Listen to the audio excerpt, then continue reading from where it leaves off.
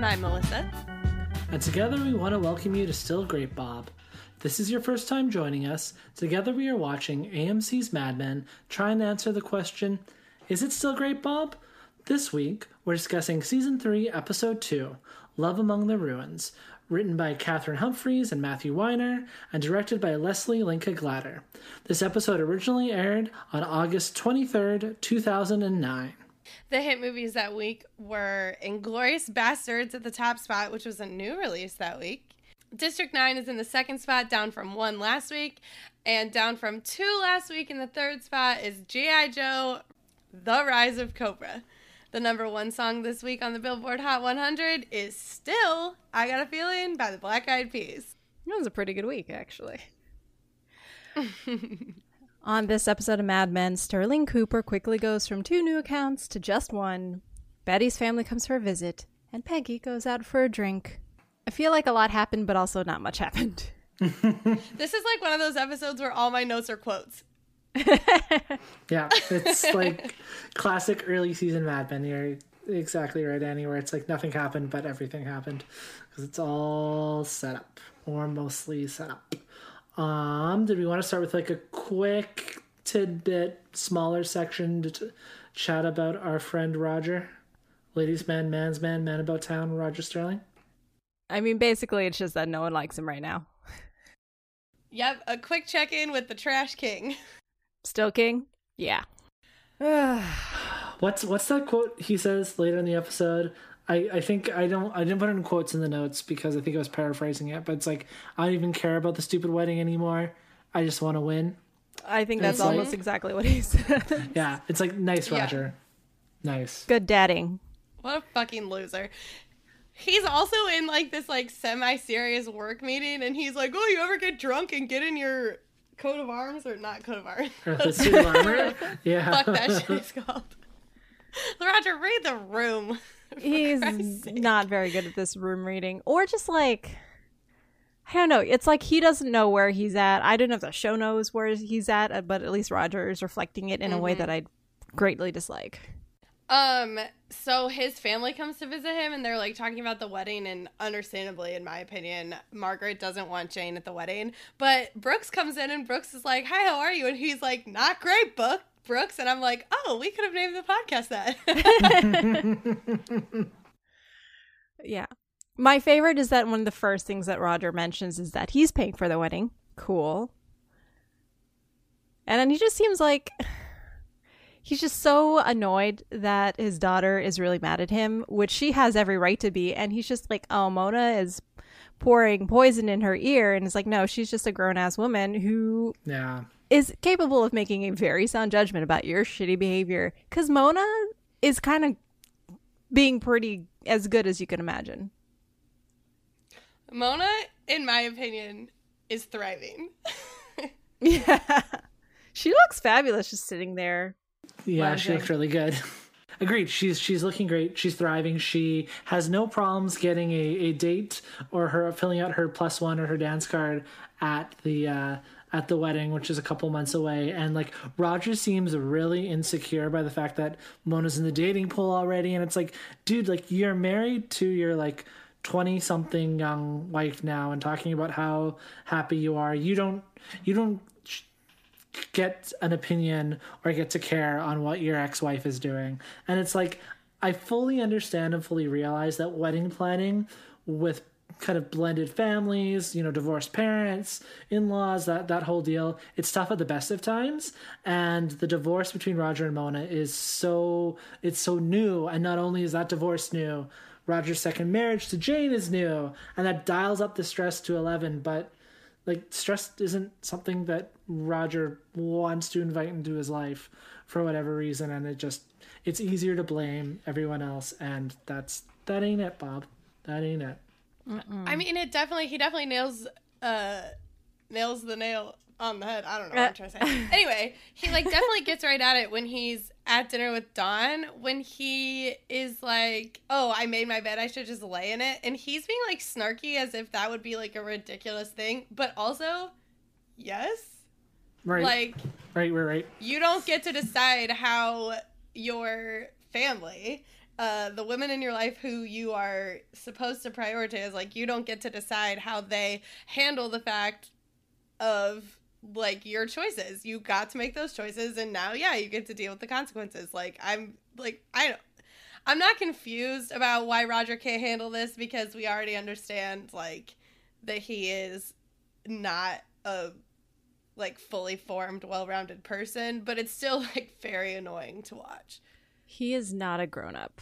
No, you know what he kind of makes me think of? He makes me think of, like, Michael Shannon and those guys in Knives Out, where their dad all realizes at some point, way too late, going, I have coddled him and not allowed him to grow as a human being, and now he's just kind of shitty at this adulthood thing. Yeah, that's Roger. Yeah.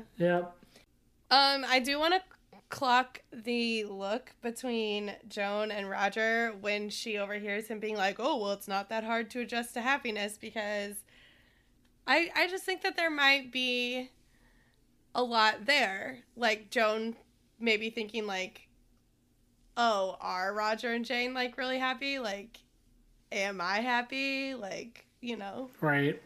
Here's all these things to maybe think about. Oh. Right. Yeah, I don't know if I like that. No, and the other things I just kind of, I guess we're finishing up this little mini segment here, is not only does Roger seem to be on the outs with his daughter, but there's definitely been a freezing of the kind of warmth and affinity between Roger and Dawn. There's a distance between them, and I think when they go out trying to save the Madison Square Garden account, that's definitely there. And, like, on one hand, it's like Dawn's kind of standoffish and jerkish to Roger, where it's like, don't normally see Dawn like that, but then again, it's Roger, so I don't mind. So. Right. Yeah. And then again, Roger's kind of gross again with Betty, as he's been in the past, and she's just having none of it because she's had the news that we'll talk about later on about her family and her plan to kind of deal with that. But definitely the Drapers do not appear to be fans of Roger Sterling at this time. And that is worth noting because it seems to worth noting because it's a recognized shift in kind of how those characters have viewed Roger, and by extension how we view Roger. So yeah, that's a very good point. Dawn is holding a grudge that Roger implicated him in his affair and subsequent divorce. Totally, 100%. And, like, Dawn's, it's all about control and managing image and, you know, that sort of things, and, like, you know, putting so much, you know, trying to control all these little isolated fires and whatever. And he was implicated in it, and Dawn feels like that reflects badly on him in the eyes of someone, and Dawn doesn't like that, especially when it was outside his control, right? So. Mm-hmm. Well, tough shit, Dawn. And Roger. Yeah, definitely. I just had so little patience for both of them this weekend. Fair enough. But we'll get to especially why I wasn't totally up for Dawn this week. So, well, before we get into that, we want to check in with Peggy, because we didn't get a lot of Peggy in the first episode of season 3, and definitely got some more Peggy in this episode. Kind of what I had in both my notes and then our kind of shared show notes here was Peggy was right. The end. No more notes. Yeah. Yep. Basically. I mean, there are a couple notes, but there's no. For the most but part. There's no. She super has 100% a valid point. Like, why is this product for women, for herself, being done in a way that's just very male gazy, just very dismissive of the fact that a woman will be targeted by this ad? And they even when she's just like, well, I'm the one who's going to buy it. And they're like, well, you're not fat anymore, so you don't count. I cringe so hard at that. It's so bad. I understand that, like, it's like complex because like Peggy is like judging this woman, and like maybe we don't want to see women judging other women, but when she is like so spicy and so ready to be like, oh, her ability to be 25 in Act 14, I was like, oh, that's very spicy, and I'm pretty into it. It was really good. My only thing is, and I don't know if this is just a writing thing, if I just dislike this sort of characterization, is the fact that she was so bitter and like unpleasantly sassy about it because she wants to be that person. Like, I think we could have done without that, because I mean, you know, she started falling back on the usual ways. Like you said, she was criticizing other women the way you hear people being like, oh, isn't she kind of shrill and it's fake? And then she's seen later in the mirror trying to be that person, which, like, you know, I mean, we've all done that. Lord knows I still do that.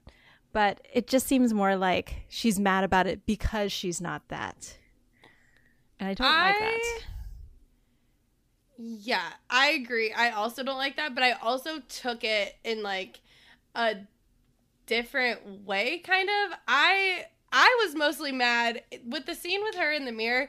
I was mostly mad at Ken about that. Like, God damn it. I mean, of course, he's the one being like, oh, it's fun, it's sexy, don't be a prude. I'm like, don't be a dick, man. Like, I'm trying so hard for you right now, my dude. Like, He's been doing so well. Why are you doing this to me personally? It is a little reassuring that at least Ken Cosgrove is still Ken Cosgrove. He hasn't done a total 180. Right. True. We can't take such a cosmic shift. I'm only a mere mortal.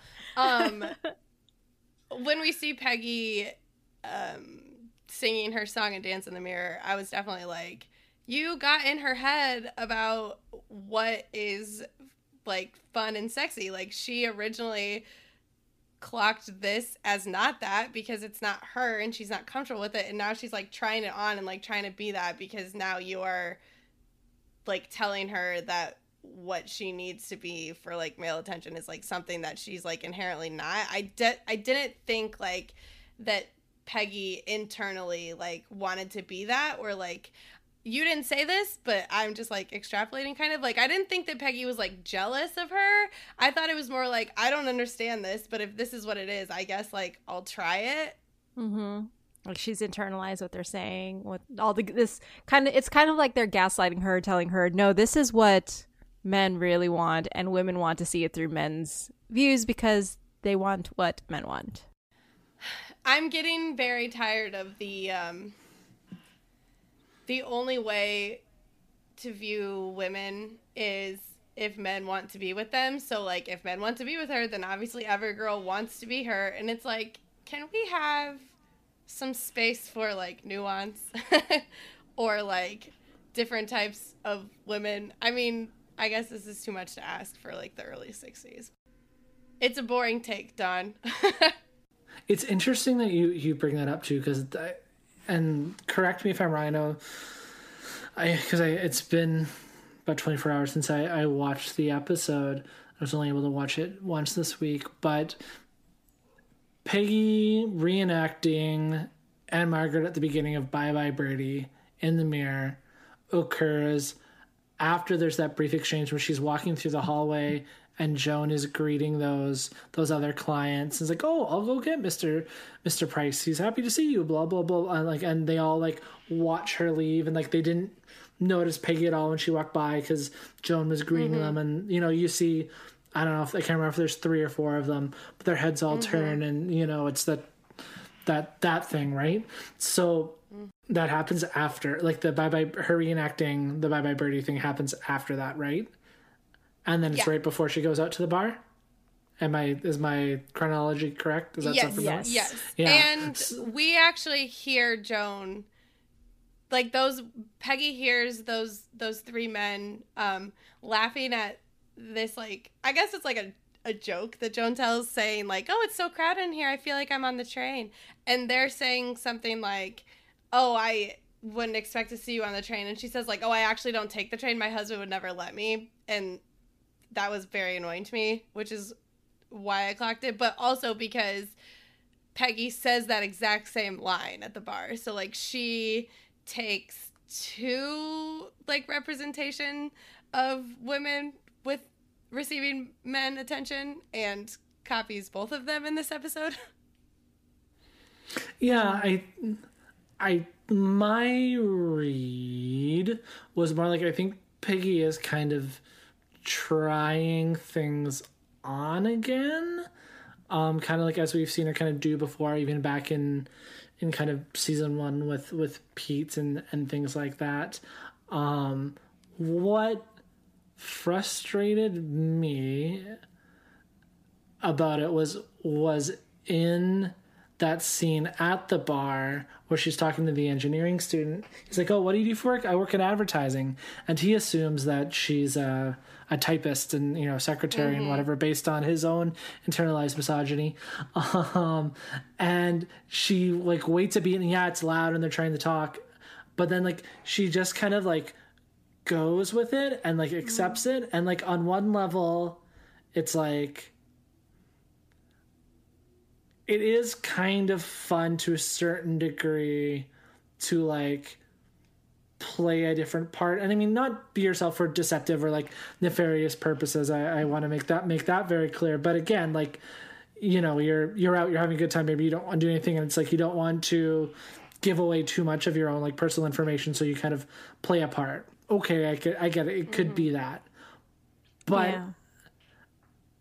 on the other side of it, though, I don't know if that's what that was. That was her accepting, kind of not wanting to say, "Hey, actually, no, I'm a copywriter. I have my own office, and like, you know, I fucking rule." It's like, no, I want this guy to continue to talk to me, so I'm going to accept his own kind of, you know, microaggression, and I'm going to minimize it. And like, I think that that's something that within patriarchal structures, within male supremacy, because like that's what patriarchy is. I think sometimes we as a culture say patriarchy so much we understand what it is, but ultimately it's male supremacy. Like that's what it is. Like, and it's aligned with white supremacy and all these other things. This is the system that we, and when I say we, I talk about cis men like myself who are white, that we've designed. Not so it's a global we, but not. It's a very specific we, so it's not actually that global, but has designed to like say, "Oh, here's my microaggression that I didn't even realize was a microaggression because I've internalized all this bullshit." And like, she's like, "Oh, but I still want him to talk to me because he seems nice, and I don't want to, you know, cause." Sorry, I just punched the mic. I'm gesticulating with my hands.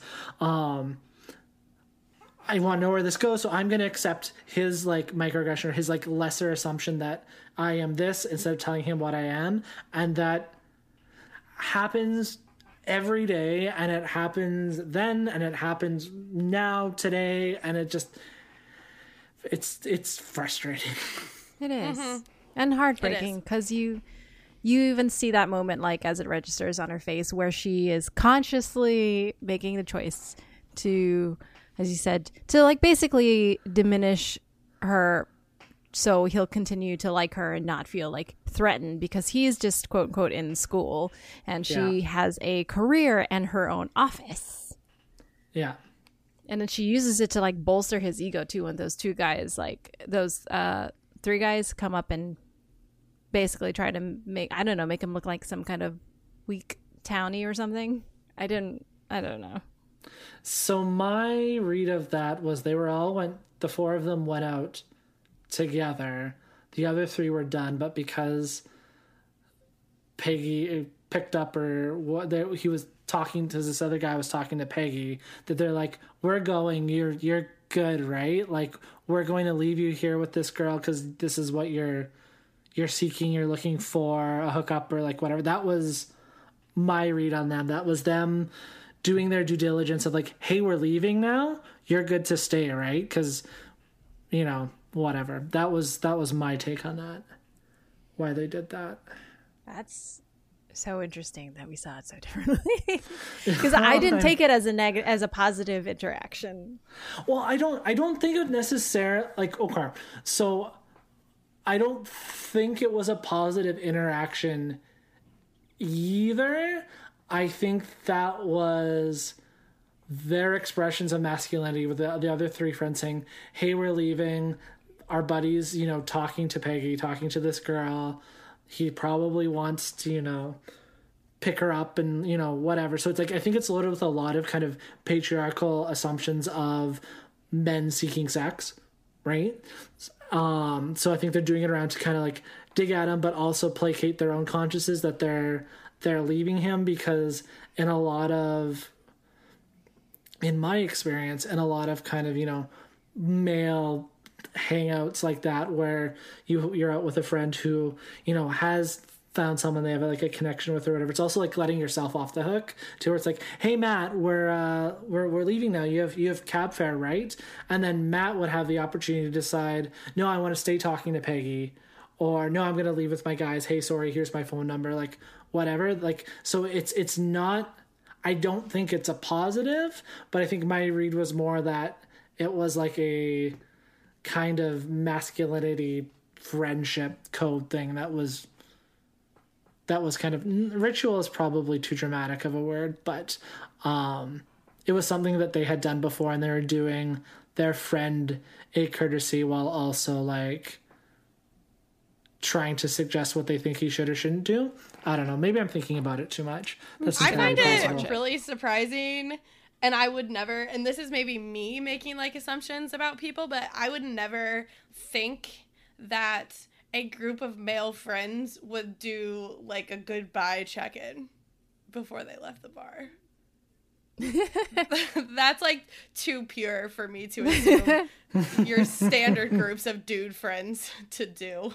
Yeah, I'm gonna have to, I mean, I probably was not also paying attention to, but like for me it was just very like, oh, you're gonna hook up, we're gonna give one last public dig in front of the woman you're trying to hook up with before you peace out.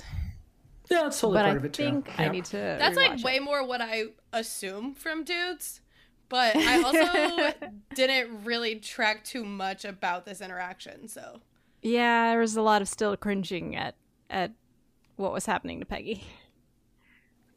And I really wonder who, because we have two credited writers in this episode, right? We have Catherine Humphreys and Matthew Weiner, and that specific interaction and kind of like Peggy's storyline in this episode specifically, I'd be curious to know which of the authors, or the credited writers, I should say, wrote what, right?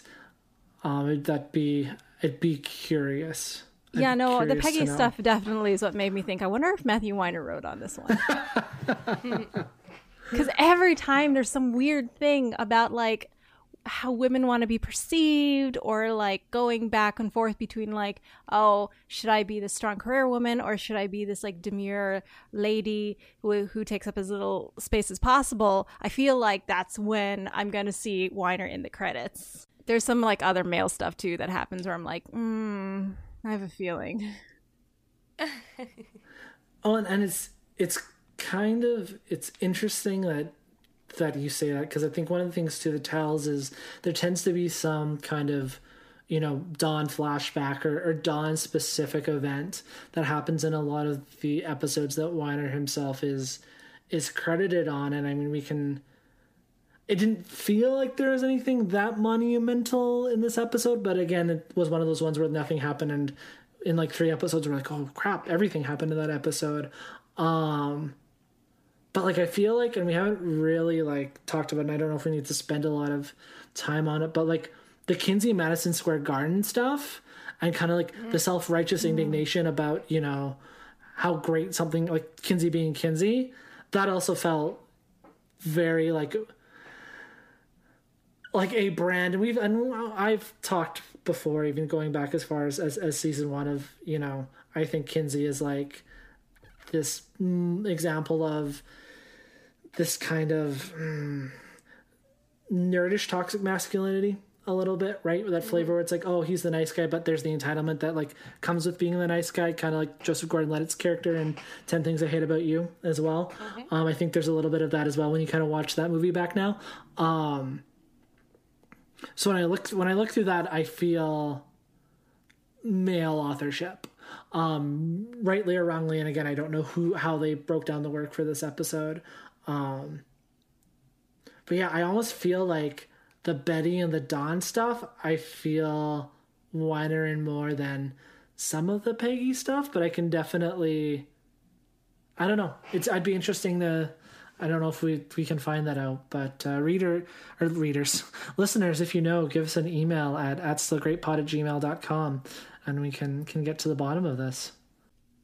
Before we move on from Peggy, there is some stuff in her scenes that I want to shout out. One of them being like personal boundaries and safety in a sexual interaction. Like if you're like, hi, do you have a condom? Also name drop, or I guess like product placement. Do you have a Trojan? Like I would never in my life say that.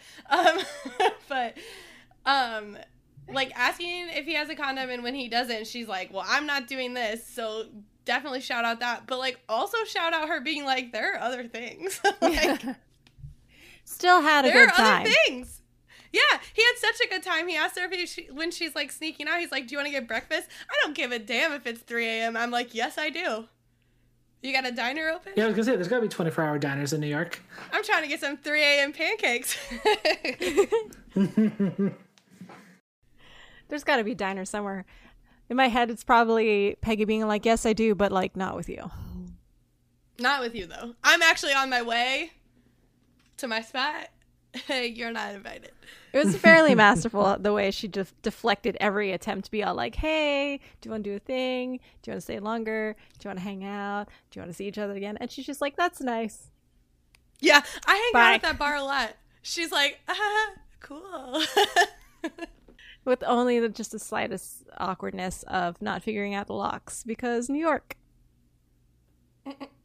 She also had that moment where he's like, oh, where do you work? And she's just like, Madison Avenue. No specifics. Madison Avenue. I'm not giving you my location.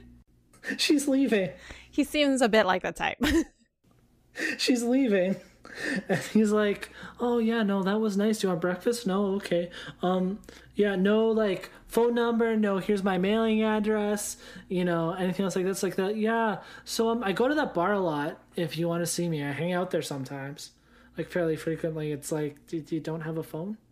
She's like, I will literally never go to that bar again. Even with the Madison Avenue thing, he still may be walking up and down the street like Freddie and, what's it, My Fair Lady, singing On the Streets Where You Live. He's got that vibe. All right. Well, good for you, Peggy. Even if you did call another woman shrill. I'm saying yes to breakfast before I say no to a future hang. Yeah, at least get breakfast out of it. I'm not turning down breakfast. All right, do we want to move on to the Drapers? Oh, the Drapers. We have this scene kind of in the middle-ish of the episode before we kind of get into the thick of the Betty's kind of family stuff. And it kind of, I guess, provides this kind of functional connective tissue between some of the office stuff in the episode and the home life stuff in the episode. But this dinner scene between the Prices, so we have Lane, his wife Rebecca, who we meet for the first time, Betty and Dawn. And I kept in my mind when I was watching it, contrasting it back to a similar scene we had like this in season 1, where we had the Sterlings and then the Drapers out together. I think this might have been season 1, episode 2, Ladies' Room. And we learned in that scene that Rebecca Price hates New York and clearly is very homesick for London and is looking at, you know, all the things that she perceives as bad about where they live in New York. Also gently racist. That including, you know, her racism of, you know, living by the UN and, you know, it being non-white around her. Kind of some classic colonial racism going on there. But what stood out to me, aside from the racism, or in addition to the racism, I should say, is the scene in the car where the Drapers are driving home and the distance between Betty and Dawn, especially in contrast to their drive back to, I think it's Osling, they live in it, back to the suburbs from the city after they met with the Sterlings 2 seasons ago, where they were cuddling in the car and it was just really sweet, and they got back to the house and it was also really sweet.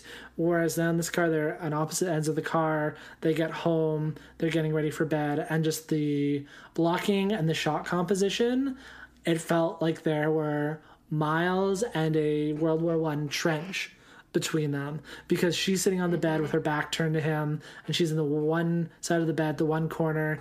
Dawn's, of course it's Dawn being more fuller in the frame, but on the other corner facing the camera, and just, it felt like there were miles and miles and miles between them, and it just, that shot worked for me. So I thought that was something worth mentioning and kind of calling back to. Things are not great with the Drapers still. Mm-hmm.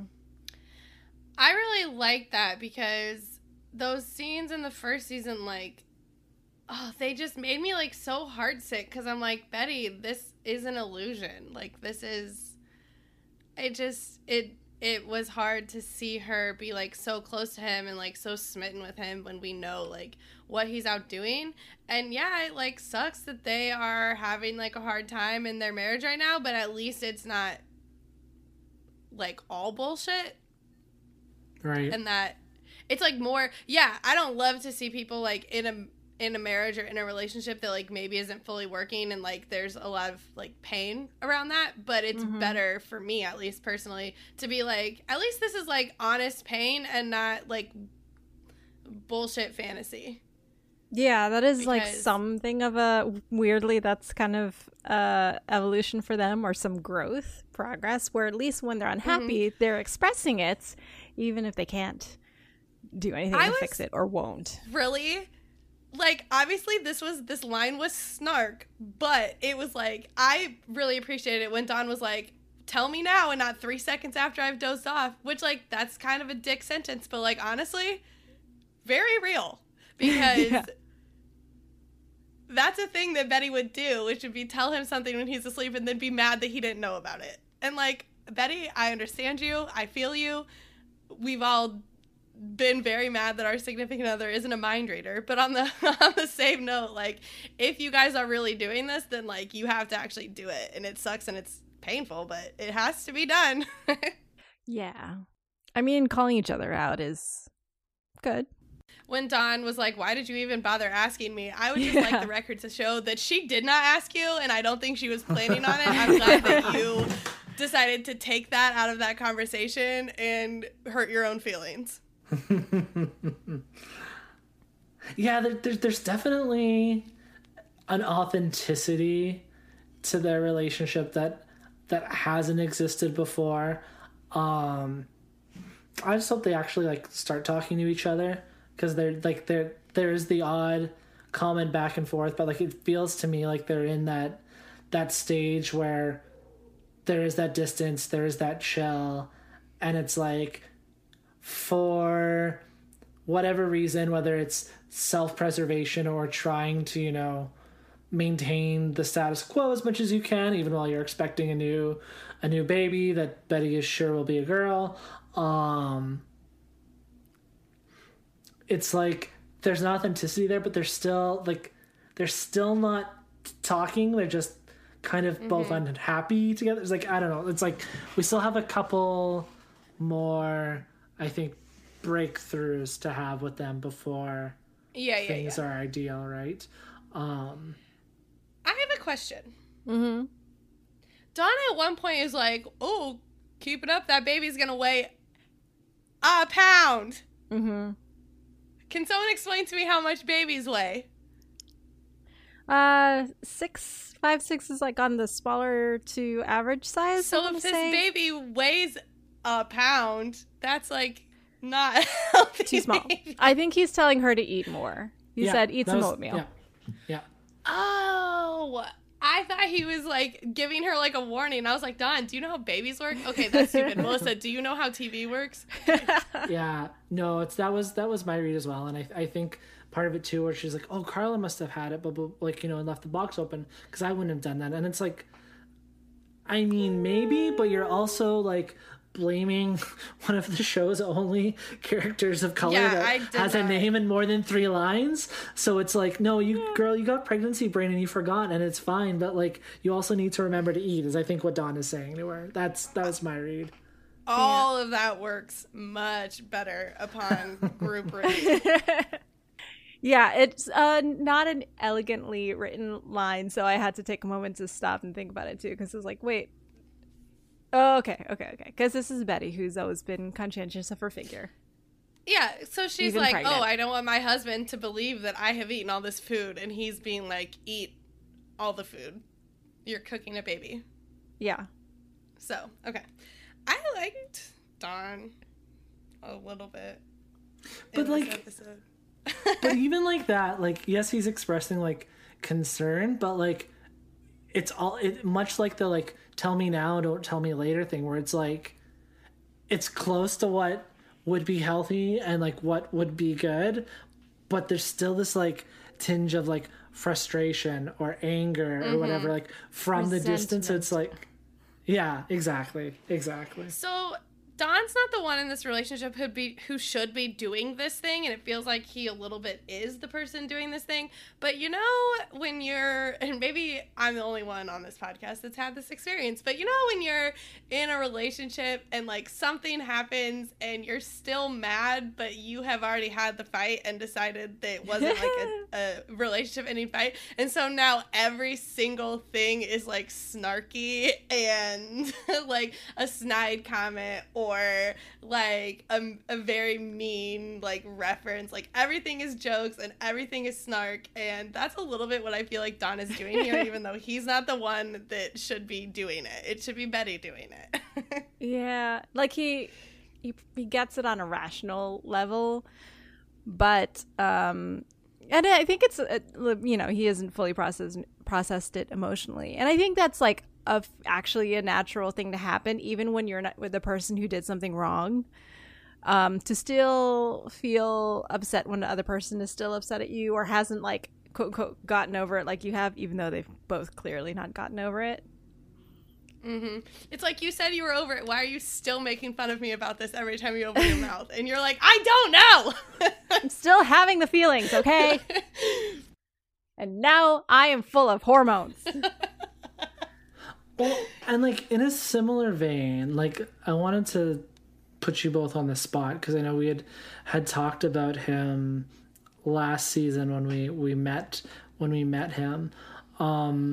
Where are we at with Betty and her brother now? Now that we've seen some more of him and their discussions on their family finances and their dad's health situation, and you know, the challenges and struggles that come with having an aging parent. I still don't think I like him as a person, but I get him. No, I think he's a dick. I mean, I probably get him too, but I just don't like him. He's still an unpleasant person. And I don't think you can like fully absolve Betty either, because she's just like, he's always nailing himself to that cross. And I was like, but how could he talk to me that way when I'm pregnant? It's like, who's gonna tell that her? was a little heavy on the drama. Yeah. Well, and like I think too, like then my follow-up question based on this quote from Betty, because her brother, whose name I've forgotten right now, apologies, says like we found William, thank you. William Hofstad has found a senior's home halfway between, shout out to New Brunswick, New Jersey, and wherever the Hofstads live. So easy enough for all of the children and families to kind of get to, for Jean to move to, and has a plan about selling their house. And again, they would then move into his childhood home, but you know, they're willing to sell their house. So like William does okay in this whole deal. And Betty is a no. She says that seniors homes, seniors retreats, the Springfield Retirement Castle is for people who don't have families.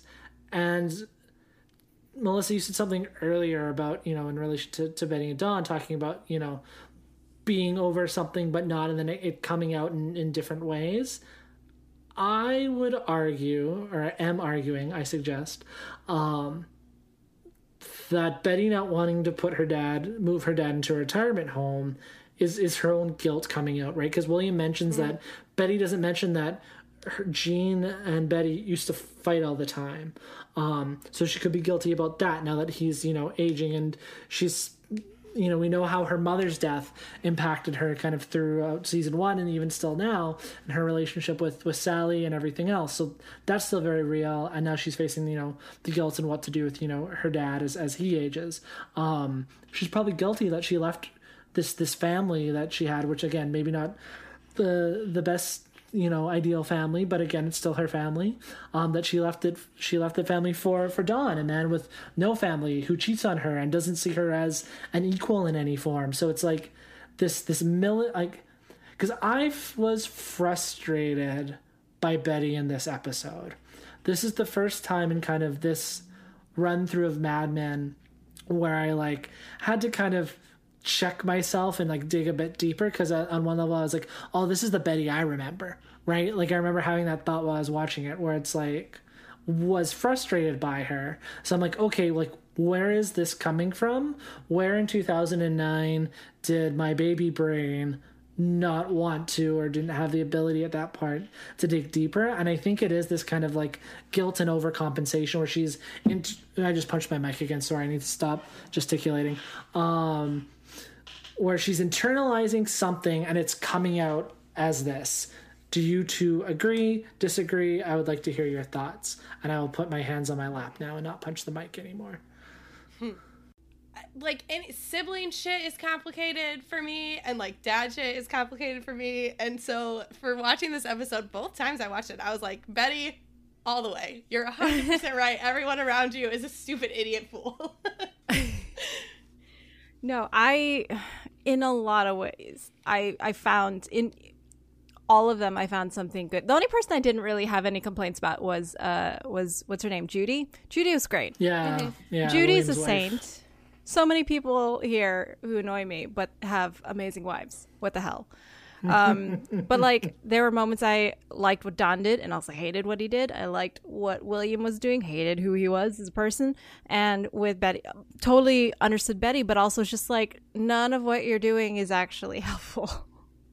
Because like you said, dad stuff is complicated. Getting older is complicated, and just being a person who has an older father and who has siblings who are much older. So and who are in a different country completely. So navigating all of it, who's going to take what responsibility, who's going to do what, it's so exhausting.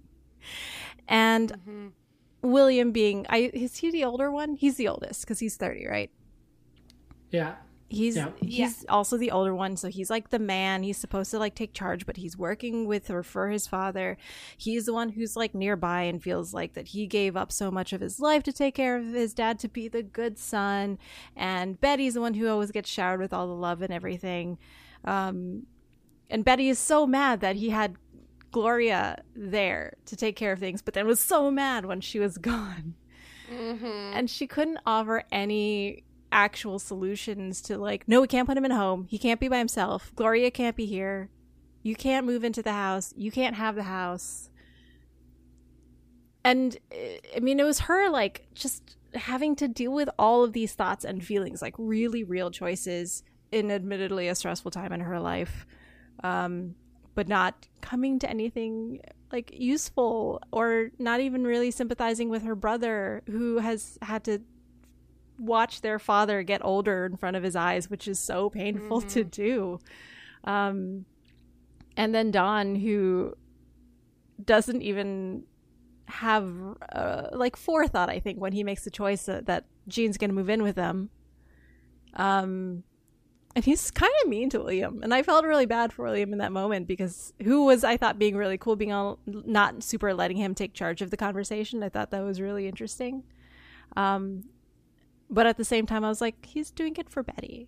I don't think he cares that much about Jean, but I feel I played right into the show's hands this episode, and I'm a little disappointed in myself. Played me like a fiddle.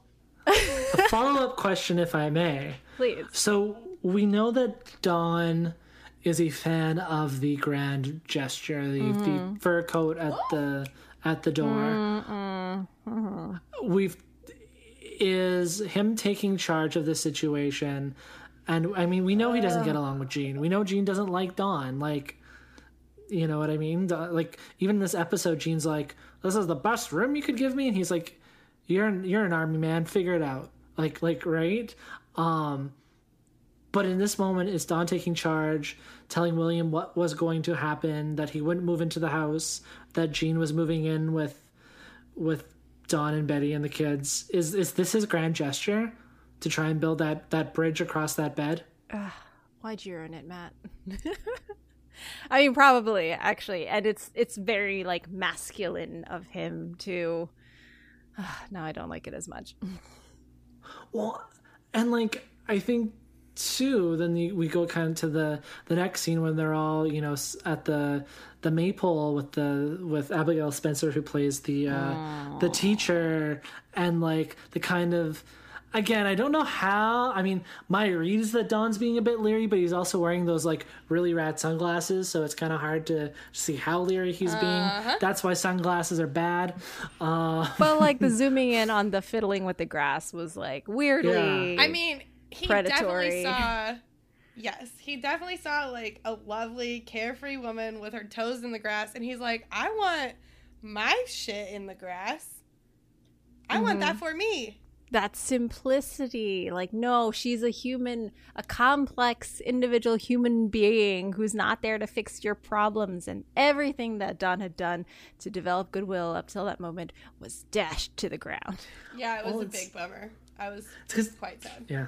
If he can't ground himself in his actual family, it's like he talks about like playing with the grass and like whatever, and it's like yeah, you can get deeper, like, oh, this is where he's finding himself, he's finding his footing again, he's grounding himself, but it's in that pursuit of something, because now he feels like he fixed his family, or like it just it's classic Don, and it's frustrating, and it's only episode 2 of season 3. So I have a question. Go ahead.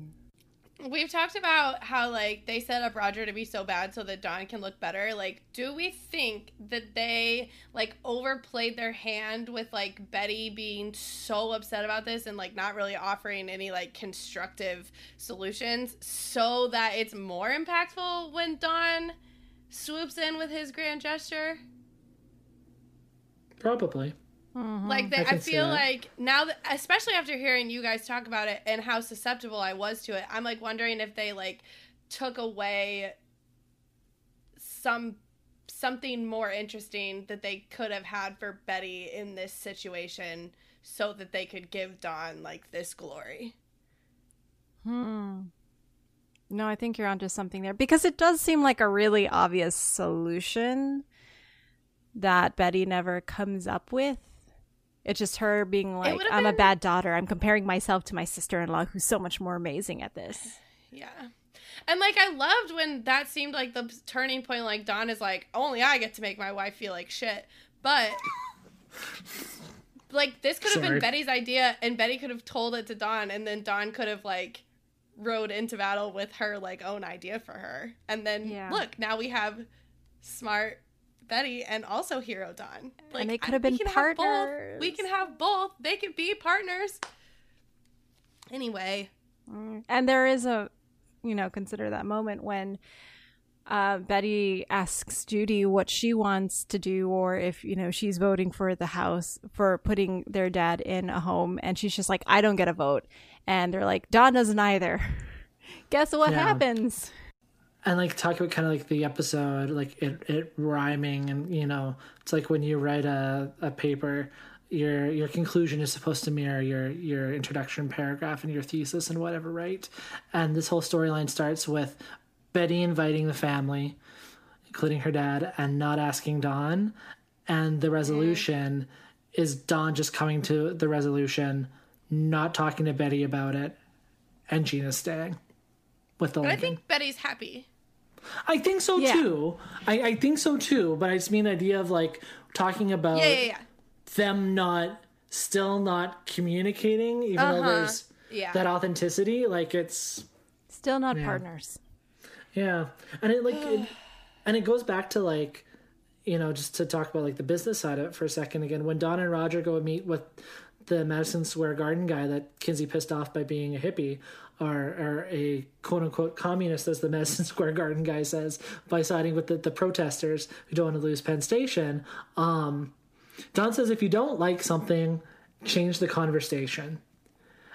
And I think that's one of Don's touchstones. That's what he does. And when that doesn't work, that's when he runs and starts over. Yeah. Right? So. Yeah. And I'm sitting here also just kind of trying to figure out the through line about daughters and their dads too, because we have Roger and Margaret, and Roger just not being able to comprehend that his daughter wouldn't want him at her wedding, and asks Peggy about her dad, what would he have to do to not want him at her wedding? And she's just like, well, my dad's dead. And he's just like, yeah, see, you'd do anything. It's like, she didn't answer the question that you think you asked.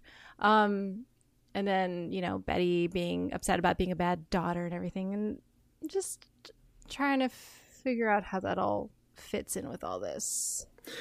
Well, it goes back kind of like, I guess, to Echo season 1 again. That whole idea of like that question of what women want, right?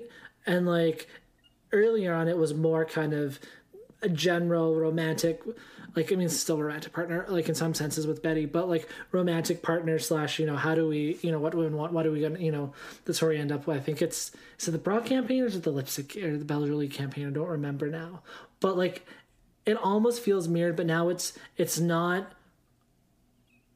kind of what do women want in general, like the Helen Hunt Mel Gibson movie, but like it's specifically what does my daughter want?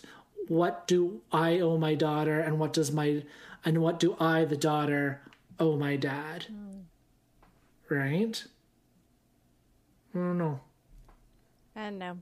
Because he also had Sally running up to Dawn being like, did you see me? He's like, I saw someone. You were, at some point you crossed paths with the one I was looking at. It's fine. You were there.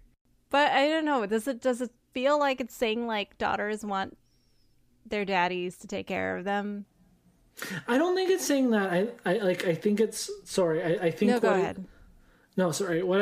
I think I'm suggesting is it's like fathers trying to figure out what their daughters want in the case of like Roger, but then not really listening. And I think that's what's indicative of the Peggy thing. Like it's, and maybe this is getting too galaxy brain, but it's like when people are trying to decide what the best course of action for something is, they often turn to or perceive like something that's bigger than themselves, right? Where it's like they're looking for signs. They want like a burning bush moment.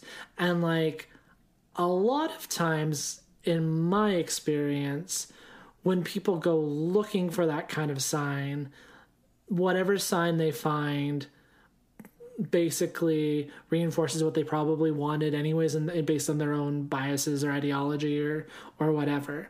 So like Roger to Peggy in the elevator was like, oh, see, yeah, your dad's dead. You'd do anything for him there. And that's not what she said. He wasn't listening. He just like, that's what made him feel better because Margaret is crazy in his perspective, right? For not wanting him or Jane there. And she didn't even say she didn't want him there. She said she didn't want Jane there, which I think is different. Like, I don't know. The least she could do is not come to mind. Yeah. Yeah. I don't know. I don't think I have a tight condensed thesis statement, but I think there's something there about that dynamic and that kind of father-daughter relationship. I concur. I just don't know if I have a thesis statement for it yet. Still trying to put a finger on it. So listeners, if you can put a finger on it, email us at stillgreatbob@gmail.com.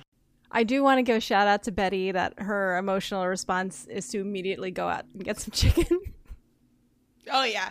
I related to that really hard.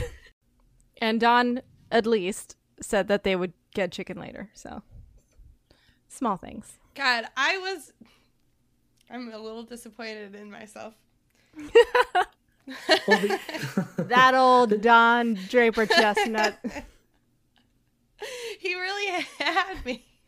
I mean, the whole episode had me. So, I mean, Mad Men's good. We all know this, but it's good at taking your feelings. I really try not to play right into Matthew Weiner's hands, but okay. But I was very, very into Don when he was stay here. Go out for chicken later. I'm like, all right, okay. What are you doing? It was a win-win, right? Because William and his family had to leave right away to get the train because the car was staying there. So, like, there are less people to buy chicken for. Perfect. Yeah. Bits or bobs? What about bits and bobs? Bits and bobs? Bits and bobs. Bits and bobs. Okay.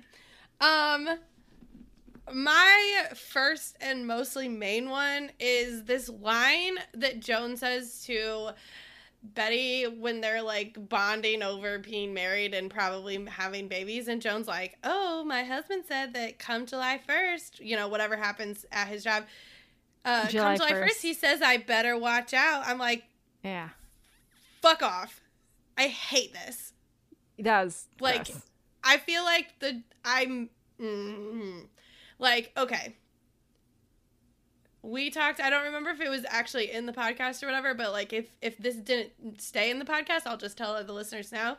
I asked Matt and Annie if like the Joan assault from last season comes back into the podcast, and they told me that it does in some ways, and so we are just waiting patiently for that, I guess. But like, to put this fucking line in there before they address that is disgusting.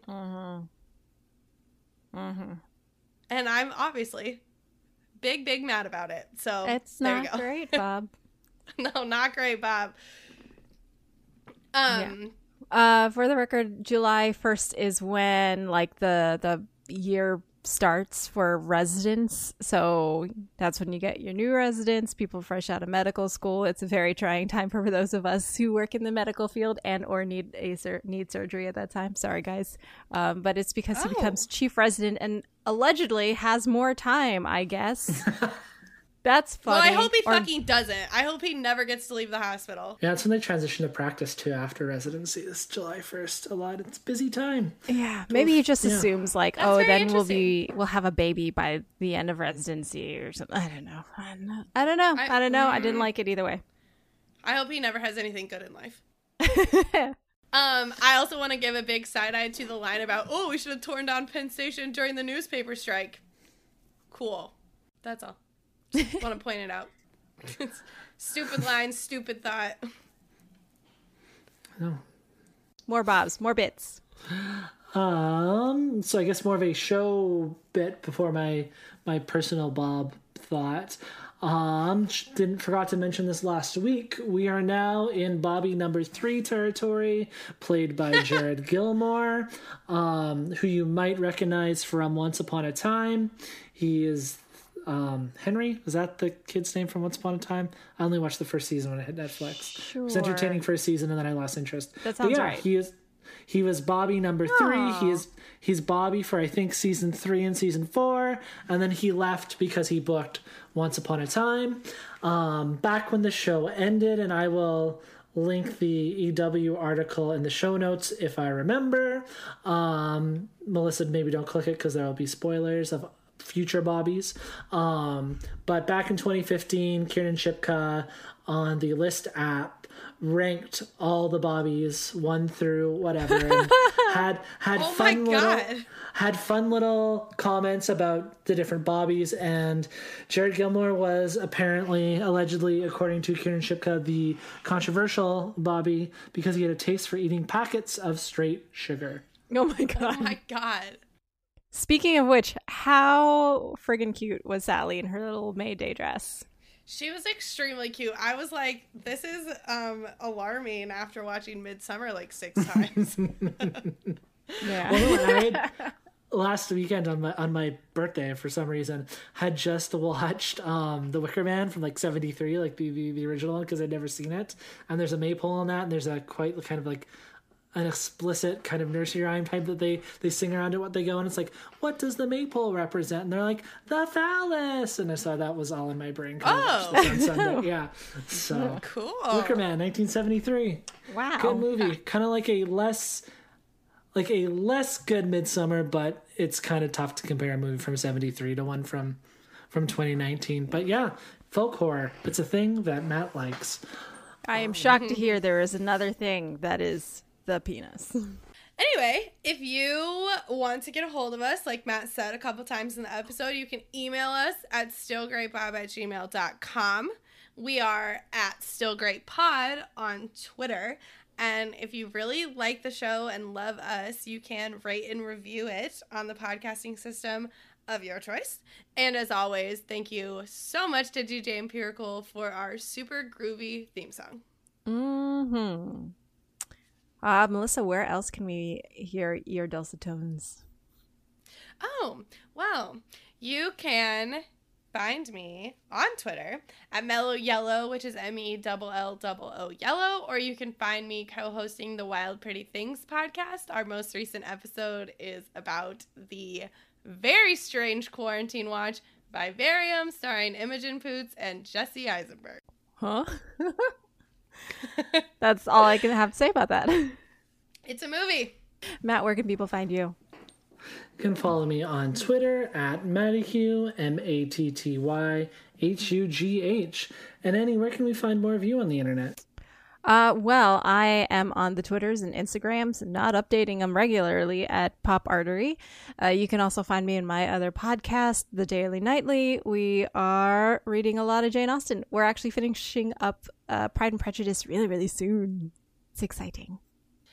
Oh, that is exciting. All right, cool. Well, high five, everyone. Bye. But like distantly. Later days.